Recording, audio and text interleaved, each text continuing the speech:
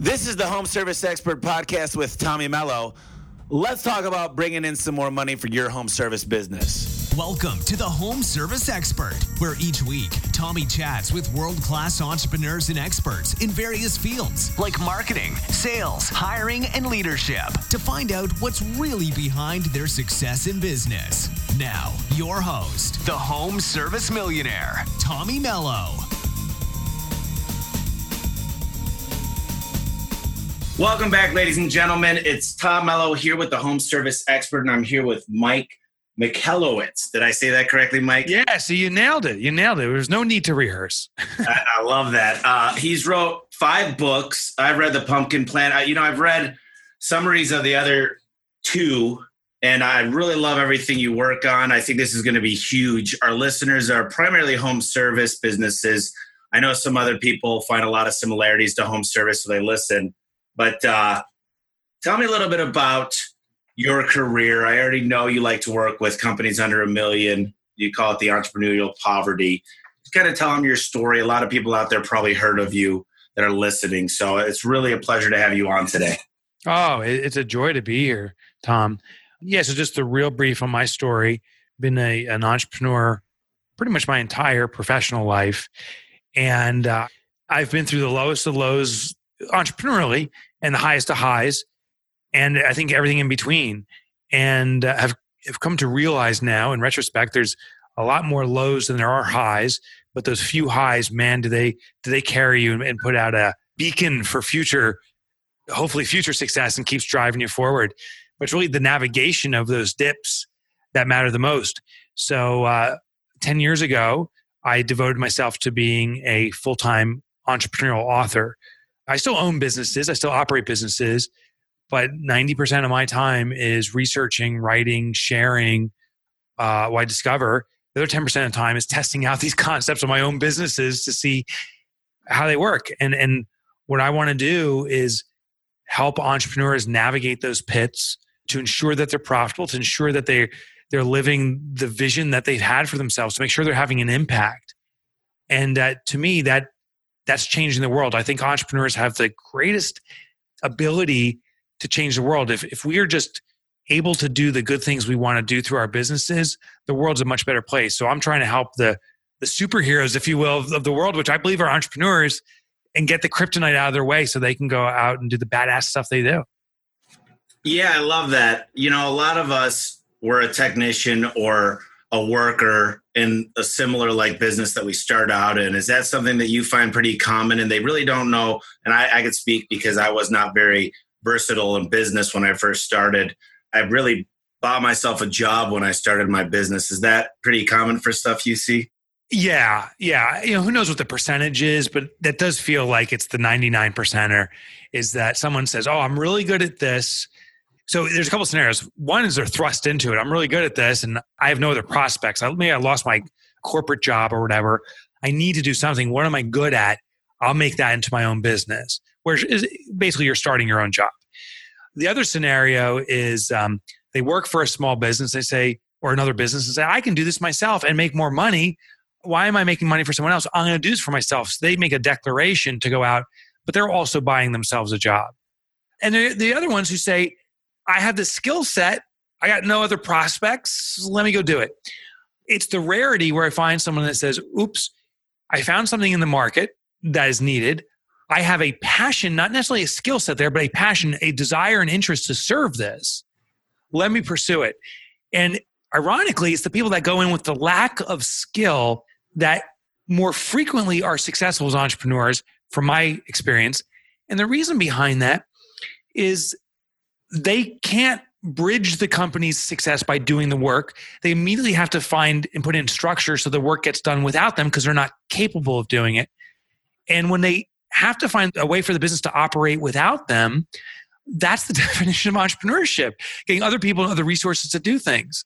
So it's the people that can do the work that immediately have put themselves in a trap, because by the fact that they can do the work, they do the work, and therefore they are tied into doing the work.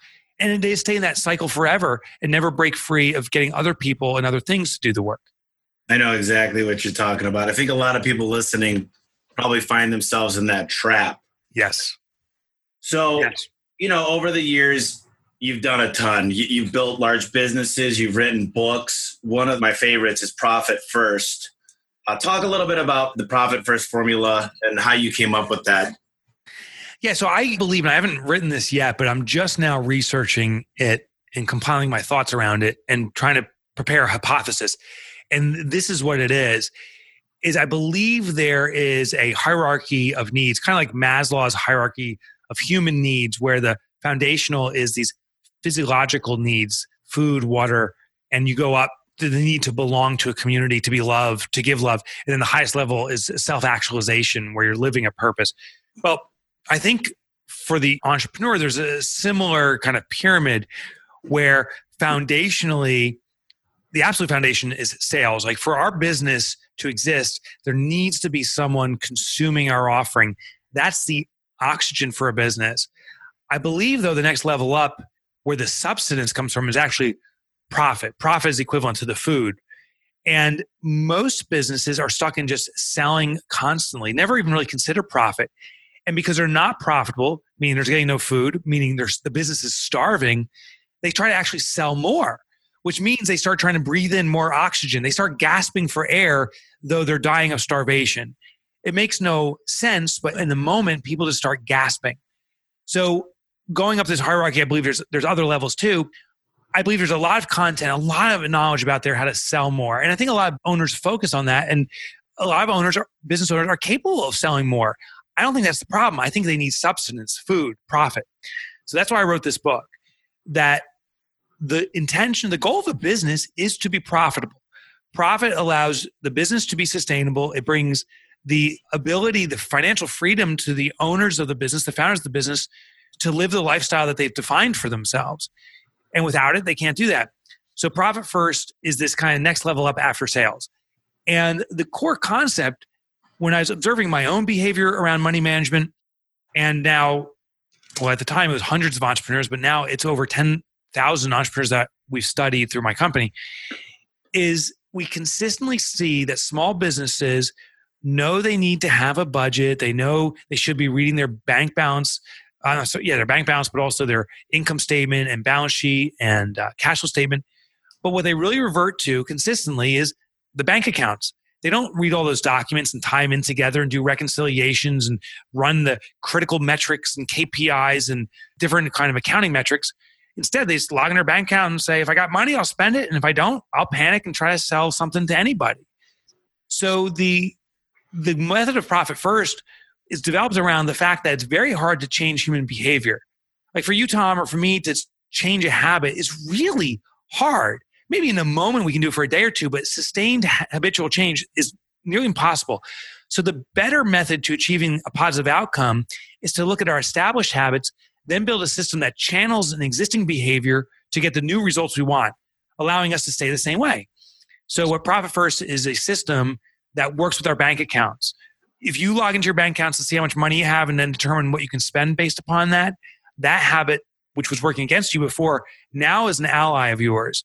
And the real simple system, just to be brief, is we set up multiple accounts at your bank with different labels on them for the pre-intended purpose or use of that money. Meaning, if $100 comes into my business, I don't have $100 to run my business. I'm now going to divide this money up to different accounts. One account will be for the pay of the owner. I think the most critical thing. One will be for profit, which is a reward to equity owners, which is different than owner's pay, which is a compensation, what I believe is for the best employee. Tax responsibilities. Maybe I need to buy some capital equipment. That could be a account. And then the operating expenses itself. So $100 comes up, the money gets divided in, and now the operating expense account may have $20 or $30. That's what you truly have to run your day-to-day business on. And now that you can see it by logging to your bank account, I see and find that business owners run their business much more effectively than ever before because they know before using the money what the money is intended for.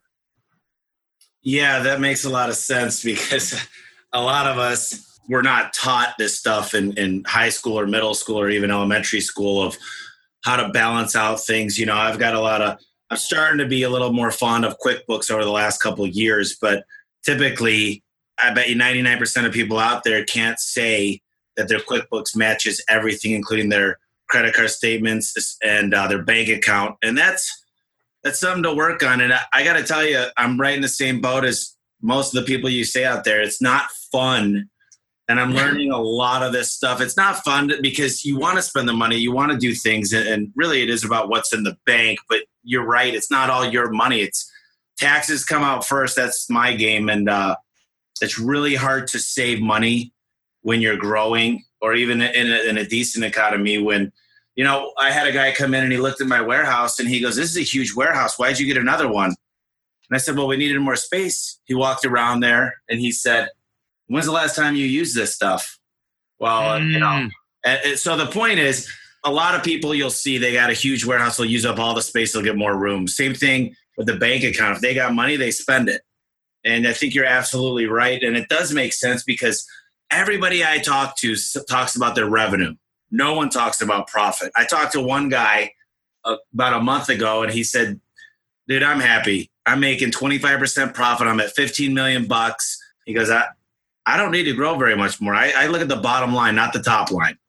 And it meant a lot to me. And he's a really smart guy. So how do you start that? Is there like, and I don't want you to give up everything. I want people to check out the book and everything. But where's the beginning process of really doing that? Is it the bank account setup?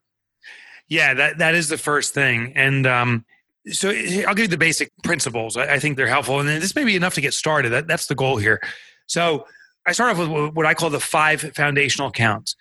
So when I looked at businesses, and we estimate we're approaching 100,000 companies running Profit First. And it's in a diverse set of industries, from like pizza shops to lawyers and anything you can think of in between.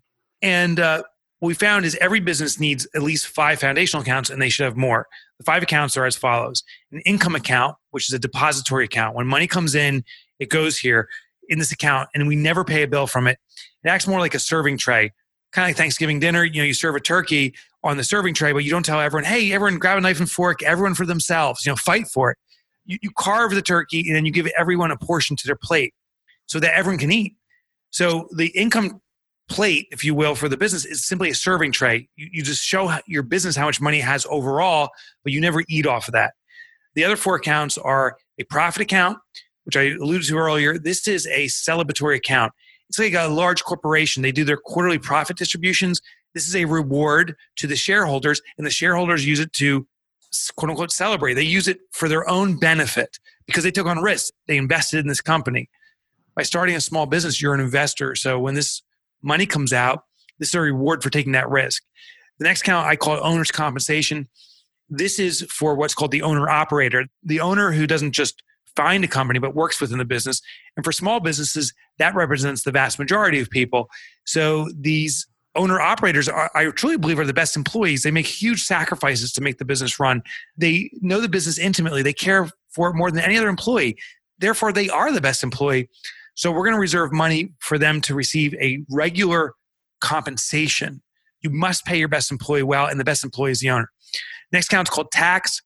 Tax is a reserve for the tax liabilities of the owners of the business. Because, when tax season comes around, so many business owners panic. "Oh my God, I didn't prepare for this. I don't have money." Well, financial freedom is not worrying about money. So we're going to have the business reserve that responsibility in advance. The business is going to worry about the taxes. And the last foundational account is called operating expenses. And that's what you run your business off of. Once you set up these accounts, you allocate different percentages.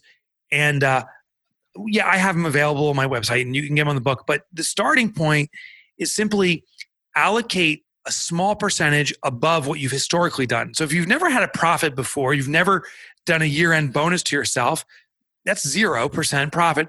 Let's do maybe 1 or 2% in that profit account. If you paid yourself, say, $50,000 last year and your company generated, we'll say, $500,000, well, that's 10%. Let's move owner's pay up to maybe 12%. Your business has probably never paid your taxes before, so that was 0% before. Let's reserve 1 or 2% there. And now the remainder is operating expenses. And maybe in the past, 90% of your income was operating expenses, but now we're allocating little percentages elsewhere. It squeezes your operating expenses from 90% of your income maybe down to 85%. And this small little shift will get you started. You'll feel a squeeze on expenses. You'll have to reconsider, are you spending money prudently, which most small businesses unfortunately do not. So it squeezes that down and it starts expanding money where it should go into profit and so forth. the last point I want to make is I found as companies implement this, is they start slowly. Over time, they start building what I call the profit muscle, and they start allocating bigger and bigger percentages toward profit over time. And it's usually maybe a year and a half, 2 years of doing this when a company goes into the full rollout and is really nailing good profits and so forth. I like that whole concept. And I've got my numbers that I look at of cost of goods sold. And then I like my payroll to live around 30%-ish, depending on how many trainees I have. And having those numbers are super important. And then it's kind of like a retirement account in my mind, because although I do look at it, I don't consider it my money today. Right. I'm pretty good about that. And I like the idea, if somebody has the discipline to either let their controller, which I don't believe you should have checks and balances for everybody, but not look into that account and say, this is for this week or this month. And it's tough because operating expenses could get out of control when you're trying to grow. And growing companies spend more money a lot of times than they're bringing in, depending on the speed of growth.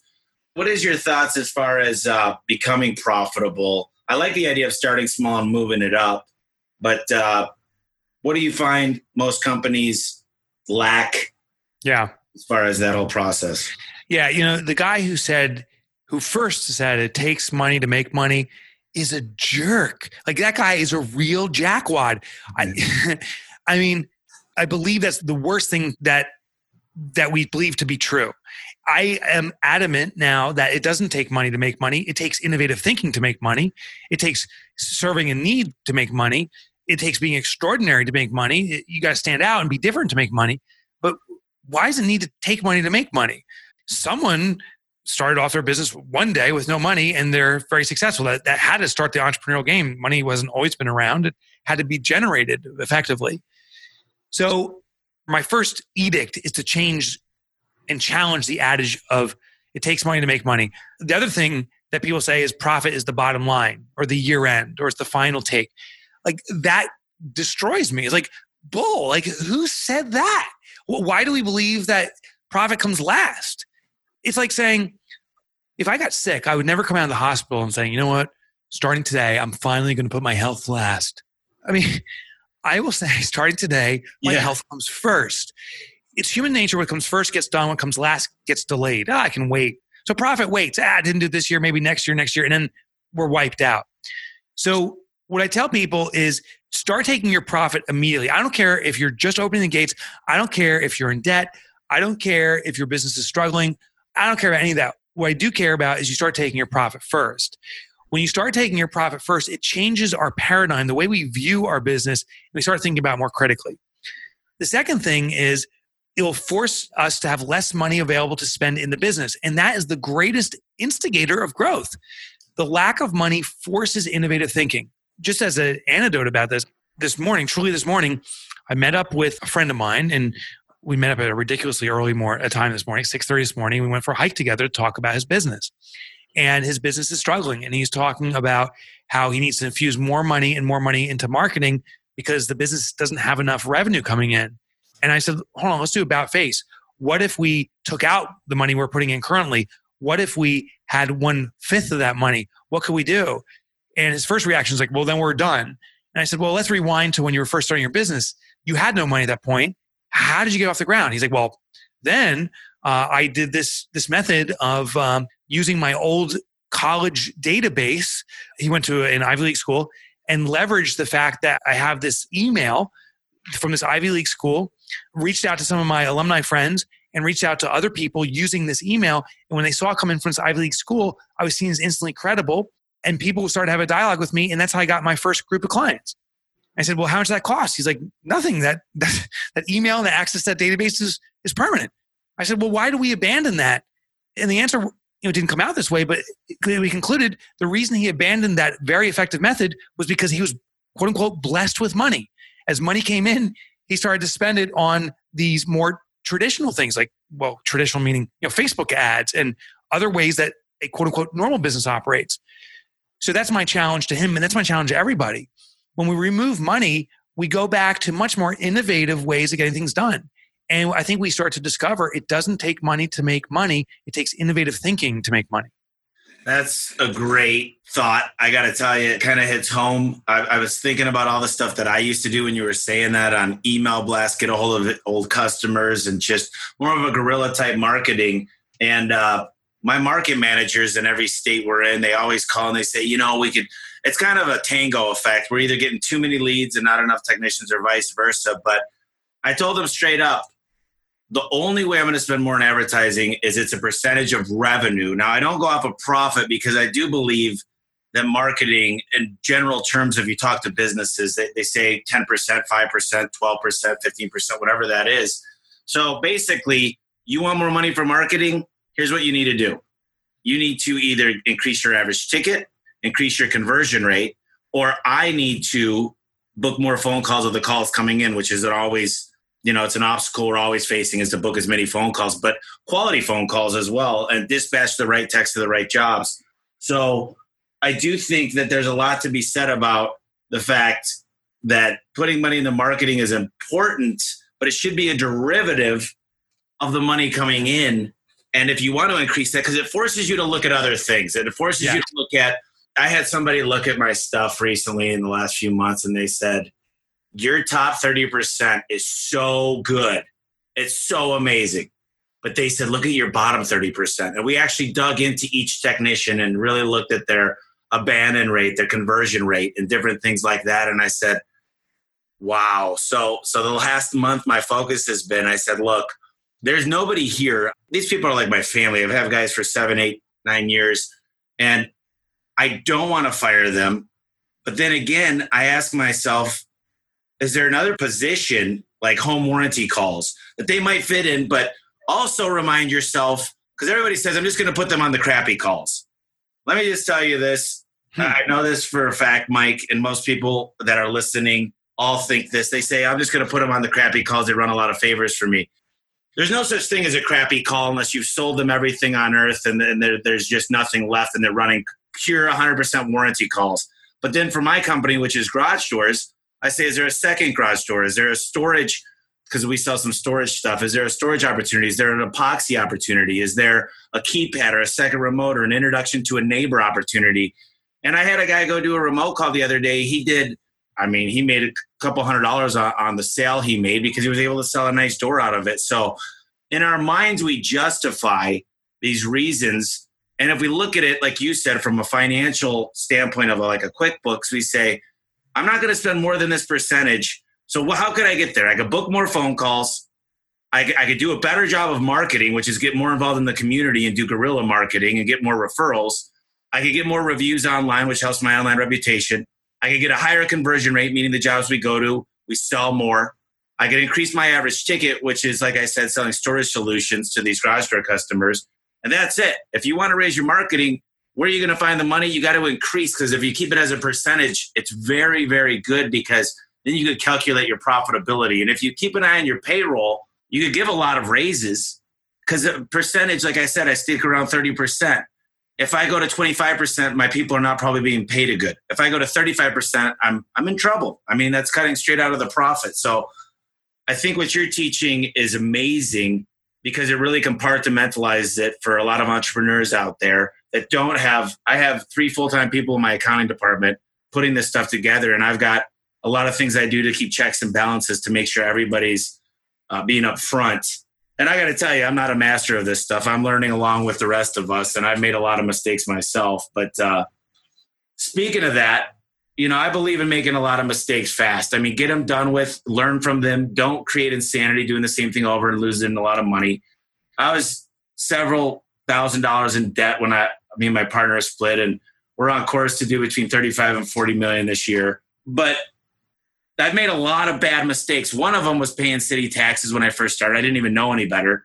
Taxes is a big one. Another one is keeping control of your inventory. What do you think is the worst business mistake you've ever made? And what is the takeaway for the listeners out there? The worst business mistake, it's like, what was the worst business mistake I made today? I constantly make them. I hope I'm getting better at identifying I made a mistake and then nip it in the bud faster. The greatest that comes to mind, ultimately has become my biggest asset, was after I sold my second business, I sold it to a Fortune 500. It's called Robert Half International, became a millionaire. And I'm like, I'm going to become an angel investor because that's the next step. Once you sell some businesses, clearly you know what you're doing. And I was just putting money into businesses that I didn't investigate whatsoever. B, they were disparate, meaning they weren't in complementary industries. So each one was its own unique startup. And C, I put money into them. I didn't look into how I complement them beyond just inserting money, like my network and so forth. They were all destined to fail. That was my greatest mistake. There was no strategic thinking. It was just pure arrogance and ignorance, which is a deadly combination. But back to my other point is I think I make mistakes constantly, but I think mistakes are a good thing. They're more often labeled as failures. I think that's the term people use. How quickly are you failing? And I do see the value in it because it's testing out new things. I just think we need kind of a what they call a stopgap, like or a stop order, like when you own stock, if it drops at a certain point, it automatically sells out. I think what I try to do now is instead of asking myself, I got a good idea, let's do this, I'm right. I think I have a good idea. I think we should do this. How do I know I'm right? Like going in with a little more like, let me prove it to myself and trying on a much more kind of a smaller level where I test things out and I have an ability to stop something that's failing. The other point I want to make, and it kind of alludes, Tom, to what you were talking about, is a behavioral concept called Parkinson's Law. When we were starting out, you talked about the warehouse and kind of how you expanded into it so quickly. And now you're talking about your staff and kind of how salaries expand. There was a theorist in the 1950s named Parkinson studying human behavior. And what he observed was that the more available a resource is, the more we consume of that resource. A couple examples. I like to eat chocolate chip cookies. If you put one in front of me, I'll eat it. You put 10 in front of me, I will eat more than one. So as the resource expands, the consumption increases. His analysis was in time. The more time we avail to do a project, the longer the project takes. We all know that. And I found this to be true with money too.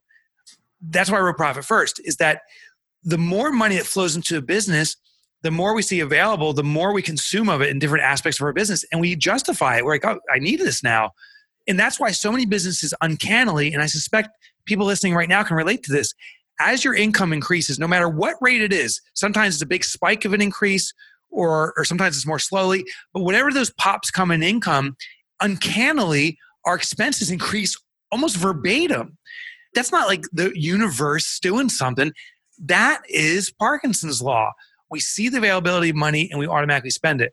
So we need to use that behavioral principle to our benefit. And how we do that is intentionally constrict the amount of money that's available to our business by taking our profit first. Now we constrict it, and it forces us to work within new confines that are truly healthy for our business. That I talk about Parkinson's Law probably on 5 of the podcasts. And one of the things I've realized is by using steps of delegation, setting deadlines, getting full commitment through a signature and a date, and checking up on those delegation steps. And usually it's a larger task. It's not like, hey, make copies of this. Anything that can be done in less than a half an hour is not through the steps of delegation. But it's so true. I think that's so right. And that's why I don't try to buy cookies or go to the grocery store when I'm hungry, because otherwise, and you know what? I was always taught to finish my plate. So no matter what, and this is a challenge for me. Yesterday, I was able to walk away without finishing the entire thing because I ate till I wasn't hungry, and even a little bit more than that. And there was more. And I'm so used to just consuming all of it. I'll drink all my water. If I got a beer there, that's getting finished, but it's the same thing. But I love how you approached it, because Parkinson's talked about time. If there's a paper due next Friday, today's Wednesday or Thursday, I'm going to start on it next Thursday. And because I used up the time I have. But you applied it to all these other things, and it's so true. And I really appreciate that, because you made me look at it in a different light. Because when I read, and I read it a lot, I got a book on it right over on my shelf. It really discusses time, and I never applied it to all these other things. So like I said, it's super great for me to hear that from you. I talked about having to make tough calls, and we had to make one last week, and I had to do another one this morning. But letting people go, closing down businesses, severing ties with partners and clients, all these challenges an entrepreneur will most likely face. sometime in their career or life. What advice can you give business owners who are struggling to make these tough decisions? I mean, they are tough. They're unfair to certain people because a lot of people earn their way. They did a lot of favors a long time ago. They've been through us with the journey, but they're really holding us back and they're really hurting everybody else. So how do we approach that? And how does an entrepreneur learn that? Yeah. So the tough decision, it's really a timing issue from my experience. I can make a tough decision today, or I can make an even tougher decision tomorrow. It's easier to make the tougher decision tomorrow because there's no immediate consequence. This is actually how credit cards work. It is very easy to buy that expensive thing today on credit card because you don't feel the immediate pain. Then a month from now, that's when you panic and go, oh my God, how am I going to pay this bill? And and then you actually swipe the credit card again because there's no pain. It actually relieves the current pain of owing money, the fact that you can acquire something new, but then you feel the consequence again. And that's just the behavioral mechanism that credit cards leverage. We have to be aware that this plays into us as entrepreneurs. It is easier to delay a painful moment, even if it's of a greater pain in the future, because we're not feeling the pain now. And so what we do with Profit First, and I guess you can do it in other aspects too, is you move the intentional pain now. So let me explain. I can run an unprofitable business until the day I'm almost bankrupt. And that day I have to go to all my employees and say, everyone, you're getting laid off. I'm an idiot. You can cut costs, renegotiate your rent, or just abandon the building and fly out at 3:00 a.m. in the morning and hopefully not get caught and try to start anew. And I did that, minus the abandoning my rent. I laid off half my staff. I did that literally in the conference room, crying, walking person in after person in, saying, you're fired, you're fired, you're fired. Not because they were bad people. They were extraordinary. I was a big effing idiot and didn't run my business fiscally well. Or I could have made the decision sooner. So if I took my Profit First, I would have seen immediately that there isn't enough money flowing to my OpEx to maintain this. Instead of firing, I think it was 12 people on that fateful day, if I removed 2 people today, I could have got us back to profitability immediately. That may have changed the course of the business. I may have saved 10 other positions. So we just got to get real about, and this isn't just profit, any decision making. It is easier to delay it because you don't feel the immediate pain. The consequences are far more dire if we do delay it though.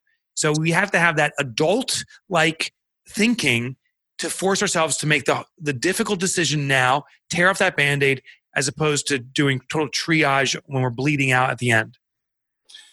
Yeah, I have a pretty big conscience when things aren't going right. And I feel that so much faster than most people. I guess I'm fortunate because if that was taken away from me and I was just like, we'll deal with it when we deal with it. I'm just like, holy cow, we only have 200 grand or whatever, because our payroll is almost 200 grand a week. So like, if there's not extra money, it puts me into this like fight or flight mode way sooner than I need to be. But what I had a really good discussion with my staff this week is, let's talk about your weak links. Let's identify them. Let's work on this. And let's put a time limit on it to say you're either up, out, or moving positions.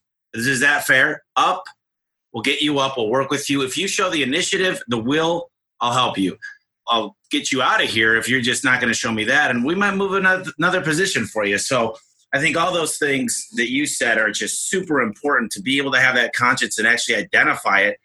And I wanted to tell you real quick, because we're working on a platform that's going to talk to our CRM. It's an API, basically an integration that talks to grow.com, who takes the data and puts it into useful information like bar charts or whatever type of charts you want. And I'm a big fan, Mike, of identifying the outliers. So on the bell curve, you got your stuff to the left, you got your stuff to the right. Now, if you could eliminate the stuff to the left and have the stuff on the right emulated throughout the company and have them build case studies around it and teach other people and really focus on, this guy sold 10 openers this week. I got 3 guys that haven't sold any openers this week, or product differentiation and stuff like that, or selling home warranty packages or home service contracts, whatever it might be. Emulate the good stuff. Identifying it is half the battle. And more people than not, I have a meeting every day with my staff, every morning at 7:45. We had one today every Thursday at 7 a.m. It's a full staff, but we're on now Zoom. And knowing the numbers, but so many people go, I don't have time to work in Excel and do a pivot table, Well, the technology today, Mike, will allow us to actually pull data in, and you could just extract it to an Excel sheet, and Zoom.com, and trust me, I promise I don't get paid anything for this. We're just getting started with it. I can't say for sure if it's going to be perfect, but if the process is fixed, it'll fix the problem. And just like the other day, a couple of months ago, the girl said, I'm having a hard time hiring people. The process takes too long. I said, well, journal what's going on. She said, well, the background check takes 5 days alone. I said, okay. So I went on all my entrepreneur council stuff that I'm on and different publications and talk to people.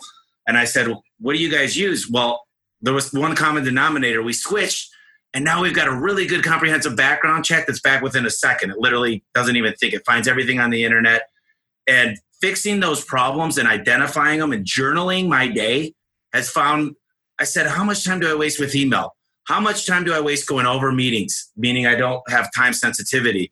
There's so many things we do during the day where we put off the big things on the business and we work in it all day long and put fires out. And I find that this type of stuff and knowing your numbers, I think everything you're talking about is knowing your numbers, and you don't have to be a rocket scientist. You don't have to be a professional at Excel. You don't have to have 10 extra hours a week. If you put it into a simple platform with a nice user interface and you can extract it out into a system like grow.com, Google's got their own. I believe there's one with Microsoft, but it's just a data aggregator that puts it in really easy ways to read. So you're not sitting there 2 hours a day evaluating a graph. You're just like, whoa, this is the worst. This is the best. There's 3 of them. I'm going to try to pair the worst with the best guy and see if I can make a difference. And you'll find huge leaps and bounds. You know, I was interviewing this woman named Adrienne Dorson for my newest book. I have a book coming out this summer, all about business efficiency. And the subtitle is Design Your Business to Run Itself. Like, how do you get a business running efficiently? And so I'm interviewing Adrienne, and she goes, you know, Mike, every business flows through the AC/DC, not the band, by the way, but the exact same spelling. And I go, what do you mean? She goes, well, every business goes through an attraction phase, trying to attract clients, a conversion phase, converting those prospects into customers, the deliverable phase, delivering your product or service, and then the collection phase, meaning getting paid for what we do. And it's not necessarily always in that sequence. Sometimes we collect before we deliver or whatever. But those are always the 4 phases that every business is experiencing. And within one of those, within all of them, there are bottlenecks, but there's one that's the greatest bottleneck. Meaning, like, if we had a chain between me and you, Tom, and we're pulling as hard as we can, the chain will ultimately break only at this weakest link. So to strengthen the chain, you don't strengthen all the links. You go to that weakest link, strengthen it, and the entire chain's strength amplifies. So she said in this AC/DC model, identify where you are having the biggest slowdown in your business, the bottleneck. Maybe you have a leads issue. Maybe it's actually not a leads issue. Maybe it's a conversion issue. Maybe it's a deliverable issue, or maybe you ain't getting the money and that's what's killing your business. And once you identify that, concentrate your efforts to fix that. She explained, once you fix that one thing, the entire business chain, if you will, strengthens. The entire business elevates, and then the new weakest link will reveal itself, and that's what you target next. That's super great advice. I'm a big fan. I talk a lot on this show of KPIs, and I say, what do you need first? Okay. And I always go back. How much money do you want to make? Okay. Then I go backwards and I say, what's your average ticket? And then I go back from that and I say, what's your conversion rate? Meaning when you go out to a job, does it convert into a real opportunity that you're collecting money? Then I go back from there and I say, between your form fills on Yelp and Angie's List and Home Advisor and all your phone calls, what's your booking rate? And then I say, what's your cost per acquisition for your marketing? Those are the only things. And you can take a deep dive into each of those. But if you suck at converting, you're not good at booking phone calls. But if you move those numbers, and you'll always find one lower one. Like my booking rate, I'll give you a great example, is the national booking rate for home service companies, according to Susie at CallCap, who's super intelligent, knows this stuff, is about 45%. Now, bigger companies are way better than that.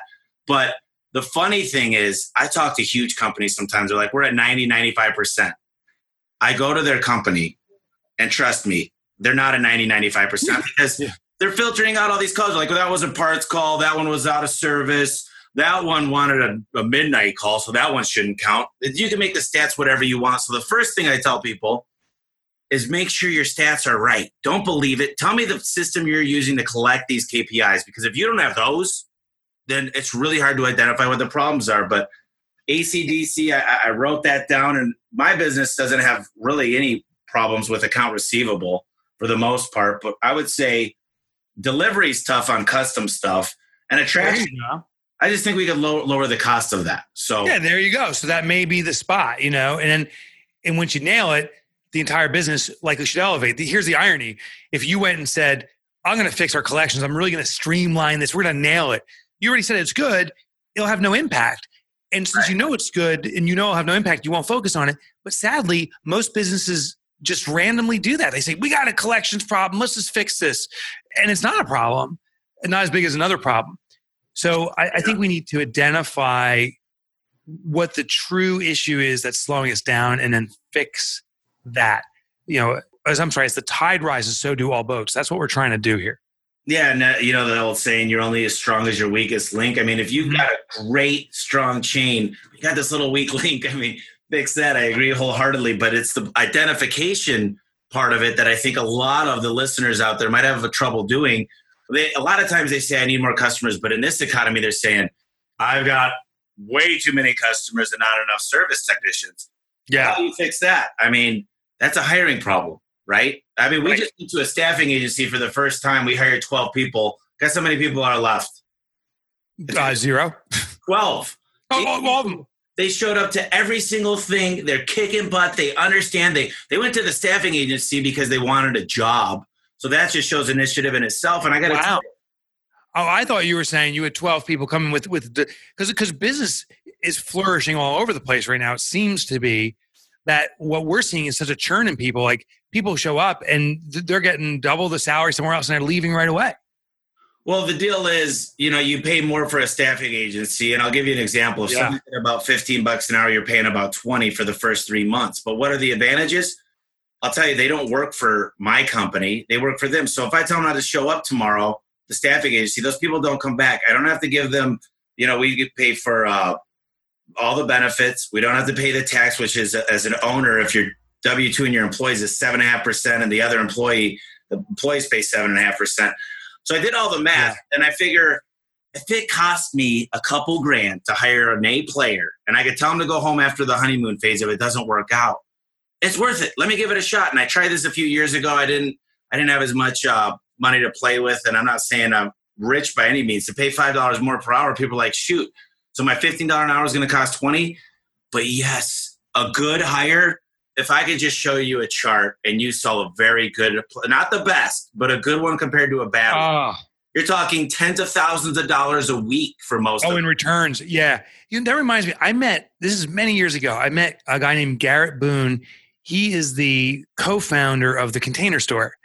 And it was at a conference. He was speaking. And then they had a lunch break afterwards. And I saw him going to a table where no one was sitting. So I quickly scurried over and sat next to him and said, may I sit with you? He's like, yeah, by all means. And loved your presentation.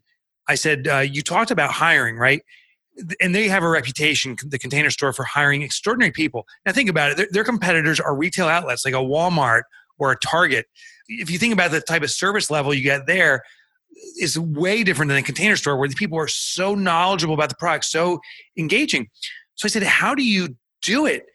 And he said, he pulled out the old napkin, like literally pulled out a napkin and a pen from his pocket. And he put 1A equals 3B on the piece of paper on the napkin, slid it over to me. And he goes, look at that. He goes, 1A player, just as you're saying, Tom, 1A player is equivalent in performance-wise of 3B players. So one great person can play at the level of 3B players. And I found that to be true in my own experience. He goes, therefore, if I pay an A player 1.5 times the standard salary, what the B players can dictate, they'll be getting paid more than they can dictate anywhere else, these A players. Therefore, they have no reason to leave me unless I'm a bad employer or a life event happens, but they'll never leave for money.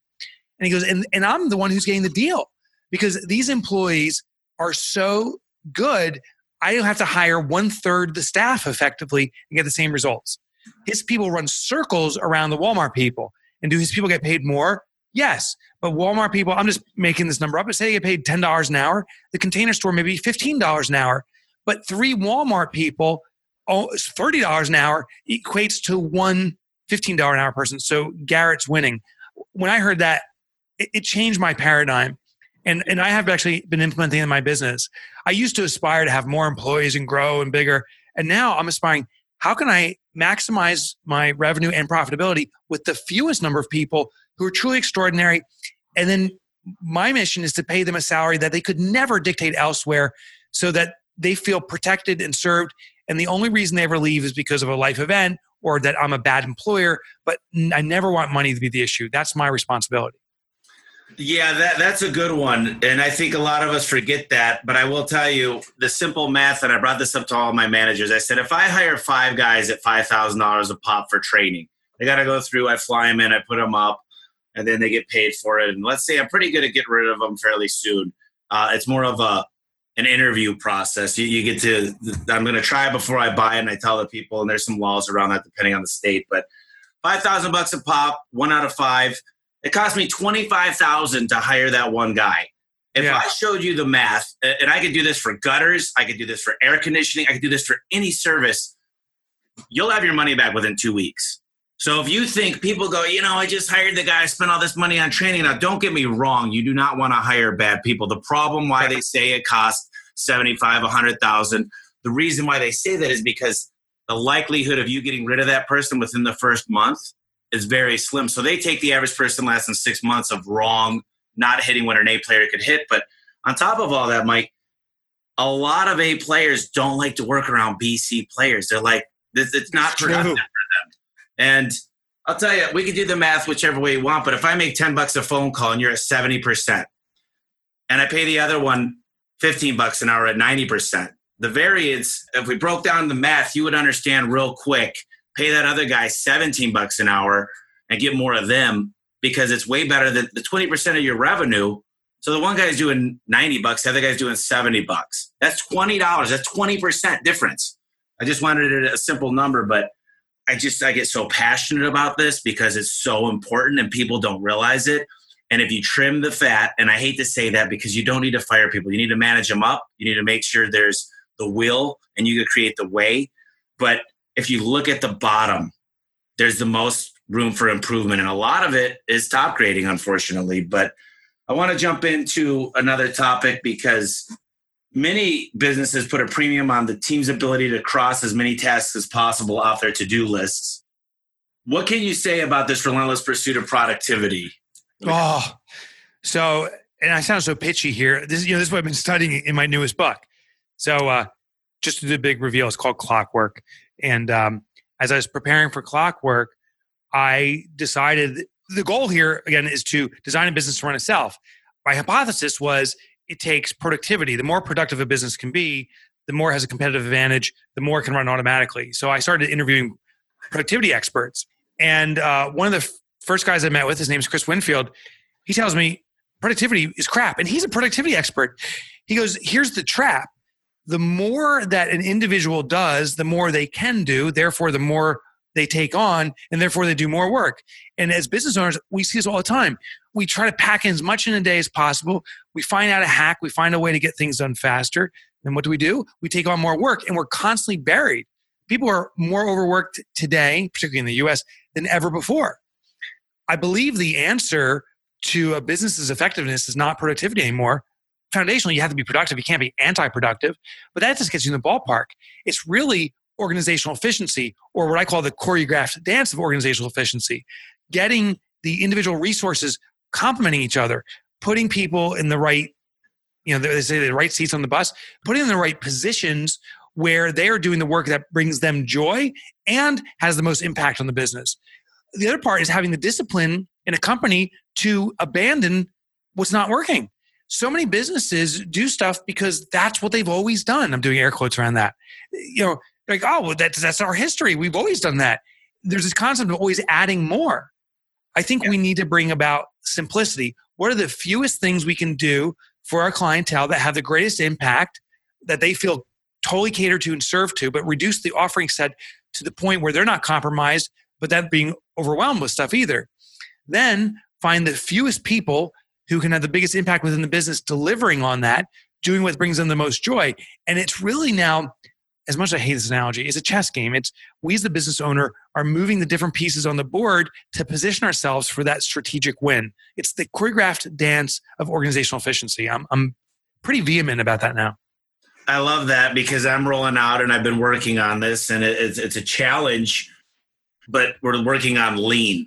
And going lean in your personal life and your business life is, how could I step 2 less steps? How could I go up these steps less times in a day? How could I make my pancakes quicker? How can I, and it's the little things. If you save 10 seconds a day, you got 100 people. What is that? 10,000 seconds. So you got 10,000 seconds a day by a little task that everybody's doing.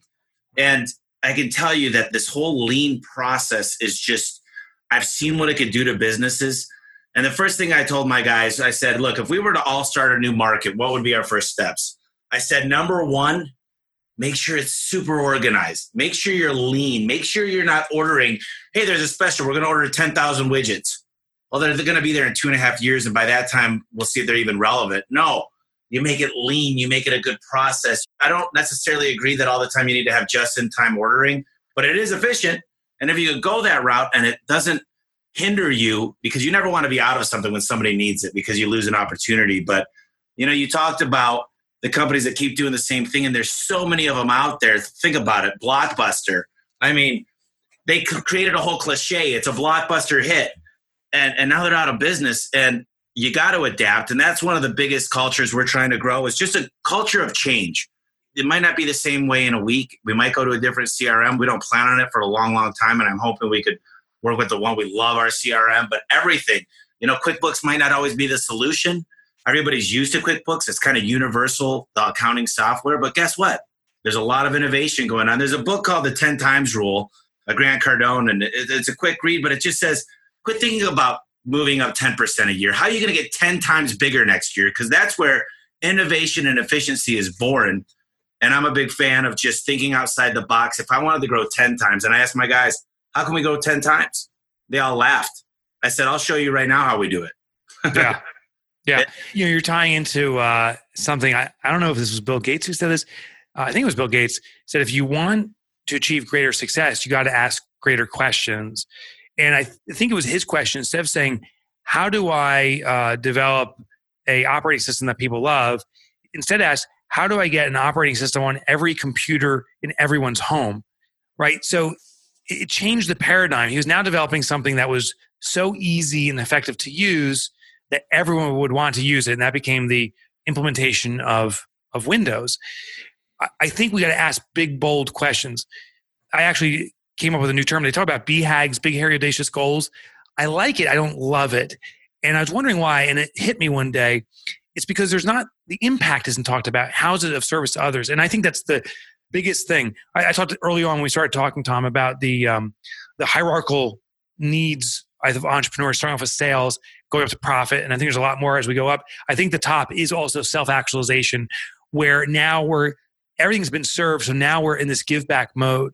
That's the impact we're having on the community, how we're truly being of service. And instead of using BHAG, I now use an acronym called Big Bang. And it's the big, beautiful, audacious, noble goal. What's beautiful? Meaning what appeals to you, and what's noble, meaning that serves others. And when we think big, like $10 million is exciting, for you or for whoever states it. Our company, we're going to do $10 million or 10 times the size. But for the people involved and my customers to be excited, I know it has to be of nobility. It has to be of impact.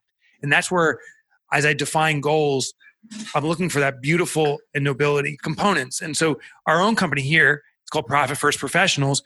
Our organization, the big, beautiful, noble goal is to eradicate entrepreneurial poverty. And we have metrics and what that means, but it means for no entrepreneur ever to live an impoverished life again. And that's the impact we're looking to have. And that's become this magnet or this catalyst for excitement around what we do beyond the traditional metrics.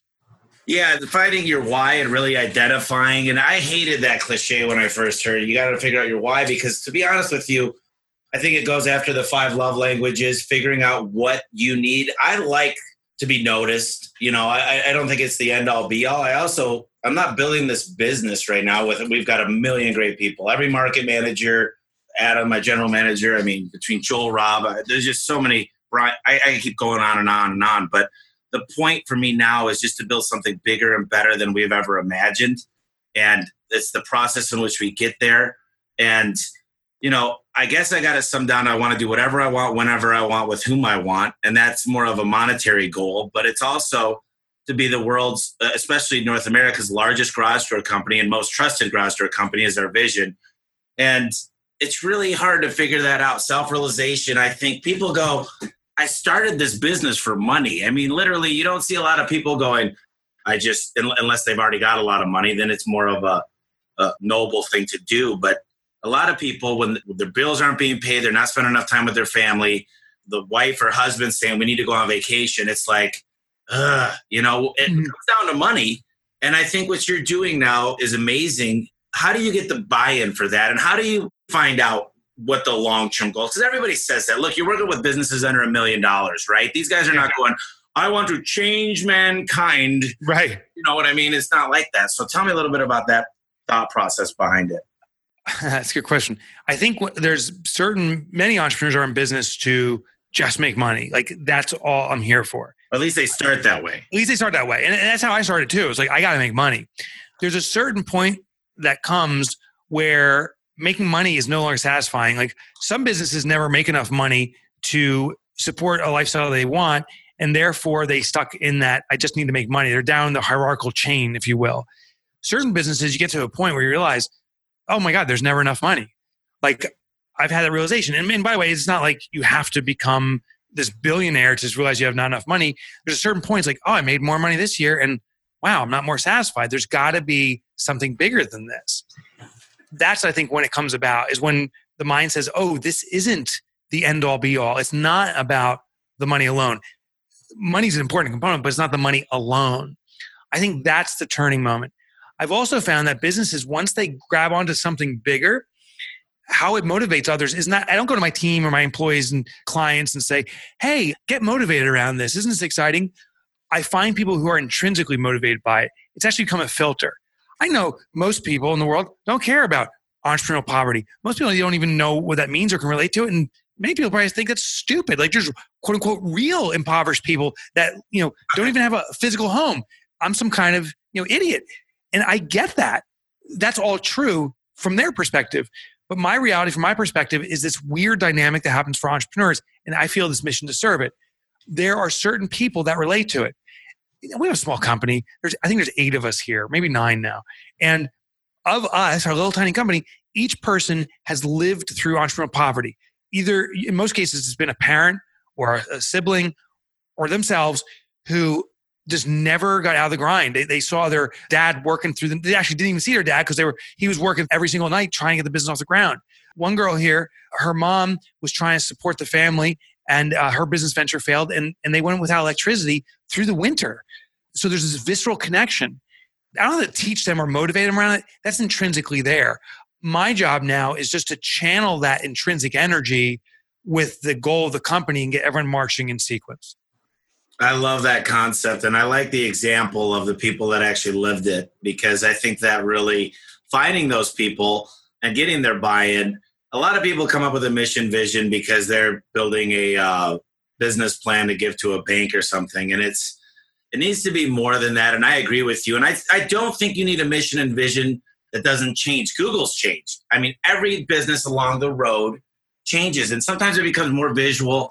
I always believed that when money's no longer at all, and I don't think it's too far away from me. I mean, I don't know, 5-10 years, could be 2, could be 20, but when money's no longer involved in the decision making, which everybody should still have a profit, but I think people like Elon Musk, they're actually trying to increase humanity. And with money not there, it's a lot easier to make clear decisions on certain things that happen. So I love the concept and I love your vision. I'm going to ask one more question and then I'm going to ask some things about, how to get more of you because we're going over. But yeah.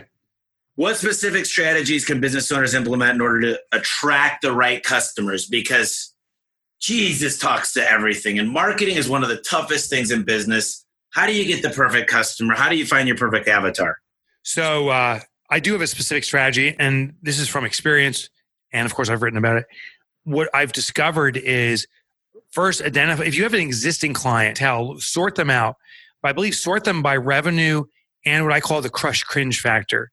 What I mean is clients that generate the most revenue for you and buy from you repeatedly are demonstrating through their actions they value what you offer. Those are the clients that like you. But the second question is, do you like them?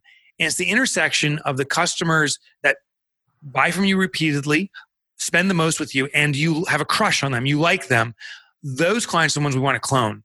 So first, you can identify them from your existing customer base. If you're a brand new business, I think you need to kind of test the waters in multiple areas to find out who your true best customer is.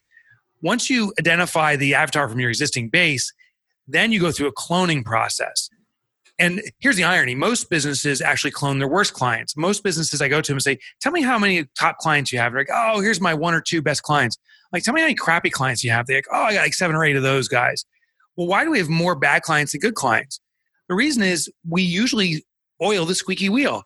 The bad client bitches, moans, doesn't pay us. And so we, the business owner, say, oh my God, let's fix this. We'll resolve this. We go out of our way to cater to them. So what do? They go to their friends and say, you wouldn't believe it. There's this company out there I bitch and moan to. I don't even pay them and they cater to me. You got to work with them too.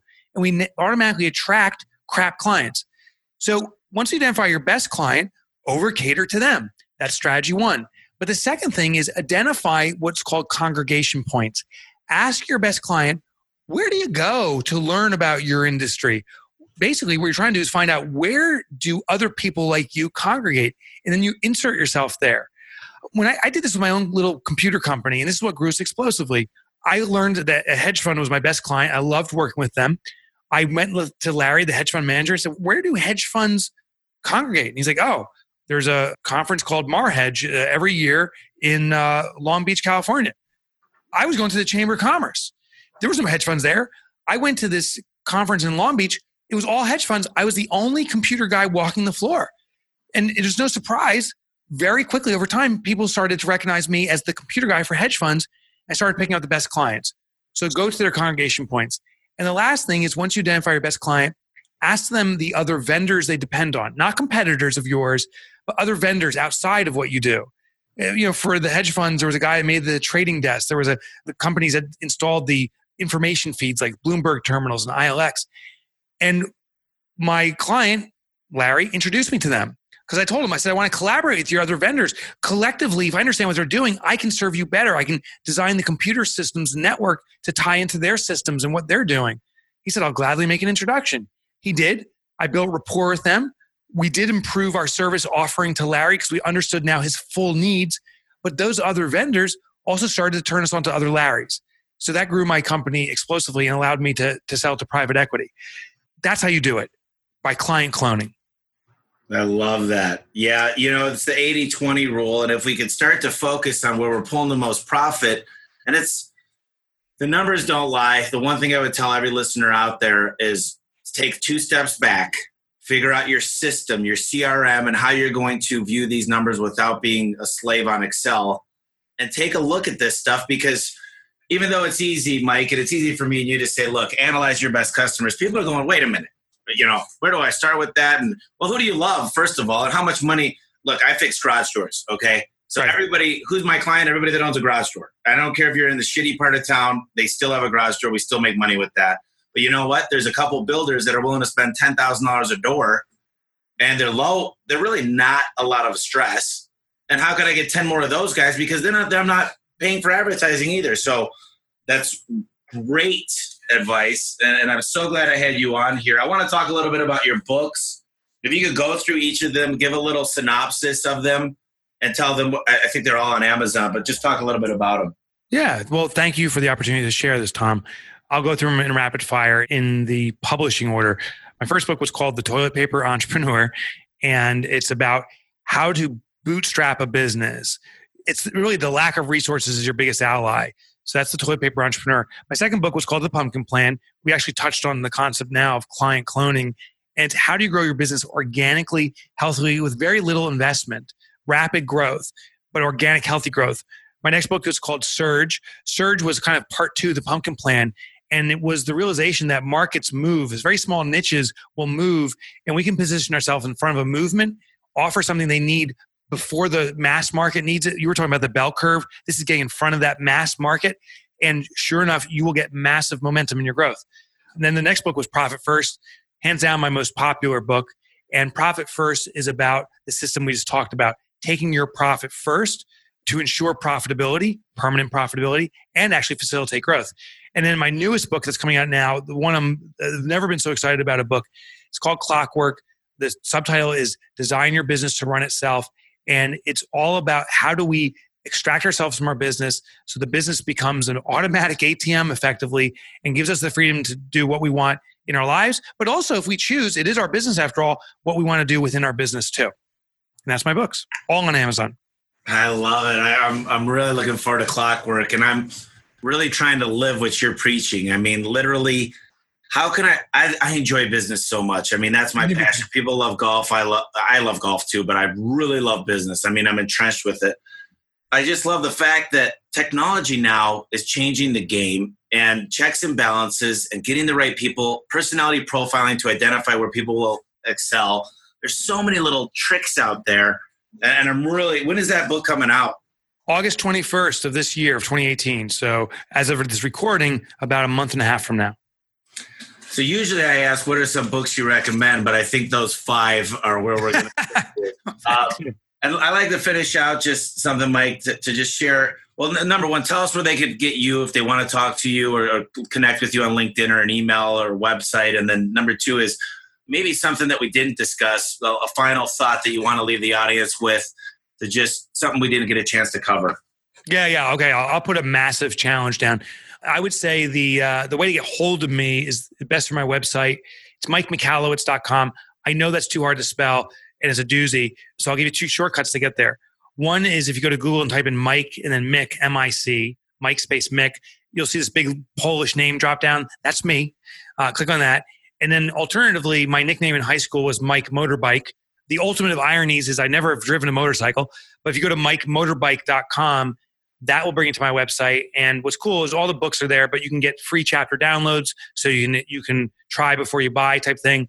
I also used to write for the Wall Street Journal for years, so you can get those articles. If you're a subscriber, you can get them from their archives, or you can get for free from me, plus other things.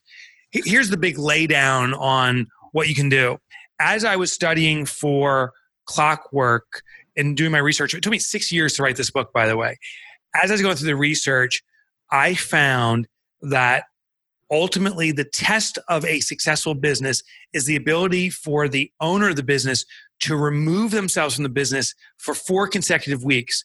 And the reason it's 4 consecutive weeks is most businesses go through a full cycle of offerings within a month's time frame. Billing, collections, delivery of goods, attracting new prospects, converting the customers, et cetera, et cetera. If we have no interaction with our business for 4 weeks, the entire business is tested out. Here's my declaration of courageousness. 18 months from today, when you're hearing this, look at your calendar, 18 months out, that's a year and a half from now. Book a 4-week vacation. And I mean, book it. And you know, it doesn't have to be something extravagant. I just want you out of the office. Make that your decree. And it's a total disconnect. You'll see once you make this decree and tell people about it, you tell your loved ones and bring them with you so you're held accountable to it. Once you make this decree, it forces you in the next 18 months to find a way to make the business run itself. It reverse engineers it. And I found that people are making this decree actually pull it off. The people who say, I'm going to make my business run on automatic and just kind of lumber along seem to never do it. Wow. You know, that's a big challenge. I always, Mike, I talk about Zig Ziglar because I listen to him and he goes, you know, he commanded the stage up there and he had his little Texan accent and he go, ladies and gentlemen, how many of you want to go on vacation? You know, and he's just a happy guy. And he said, well, I do too. He goes, here's what I'm going to do. I'm going to take you to Hawaii for a week. I'm paying for you, the kids, the alcohol, the food, we're going to go up to the volcanoes, everything. He goes, but now here's the deal. We got to leave in 3 hours. We're going for a week.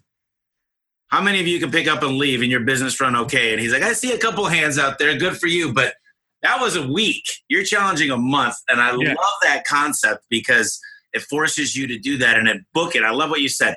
Book it.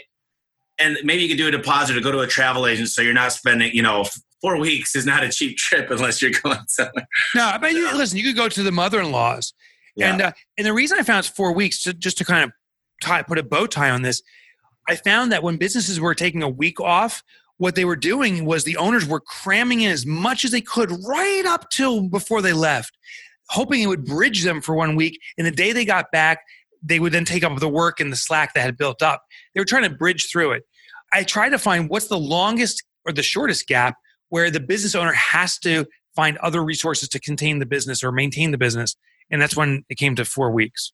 Well, I challenge everybody out there as well, and I'm going to make that my goal. I have a hard time with a 3-day weekend, but it's not because I don't trust my business, and it's not that I'm all focused on A1 when I get back. But I got to tell you that it's really, I do trust other people, and I do think we're at a very important time of the company. But I don't think there's a lot of owners out there that are going to say, we weren't at an important time when I left. It wasn't even important, because right now, I just don't think that's going to happen. But I'll tell you what, Mike, I learned so much on this. I've got a ton of notes. I'm working on my own book. It's been nice. Look, when you're being an author, I feel like every time you learn something, you want to add it to the book, and the book never gets done. You're like, oh my God, I need to talk about this. Yeah. And, it just never gets done. So you got to put a stop to it. But I think there's a lot of good stuff. And I really talk about some of the similar things. I think you're more of a lot of philosophical as far as like the mentality of your mind and making sure that you're around good people. Mine is more like tactical and strategy. And, I'll definitely send you a copy, but I really appreciate it. I think everybody on the call listening to this podcast is going to get a ton out of it. So thank you again. And I hope the weather in New Jersey is amazing, because it's very hot here in Arizona. Oh yeah. Phoenix is boiling, but Tom, it's a joy talking with you today. Thanks so much for having me on your show. Yes, sir. Thank you. This was the Home Service Expert Podcast. Now, I've got some great news for you. You want more money, time, and freedom? If yes, I put together a free training session where I reveal my 4-step process to grow your service business up to 8 figures without having to compromise your freedom. Check it out at homeserviceexpert.com/webinar. If you're working too hard and you're not getting results, you better watch this training session now. Just go to homeserviceexpert.com/webinar.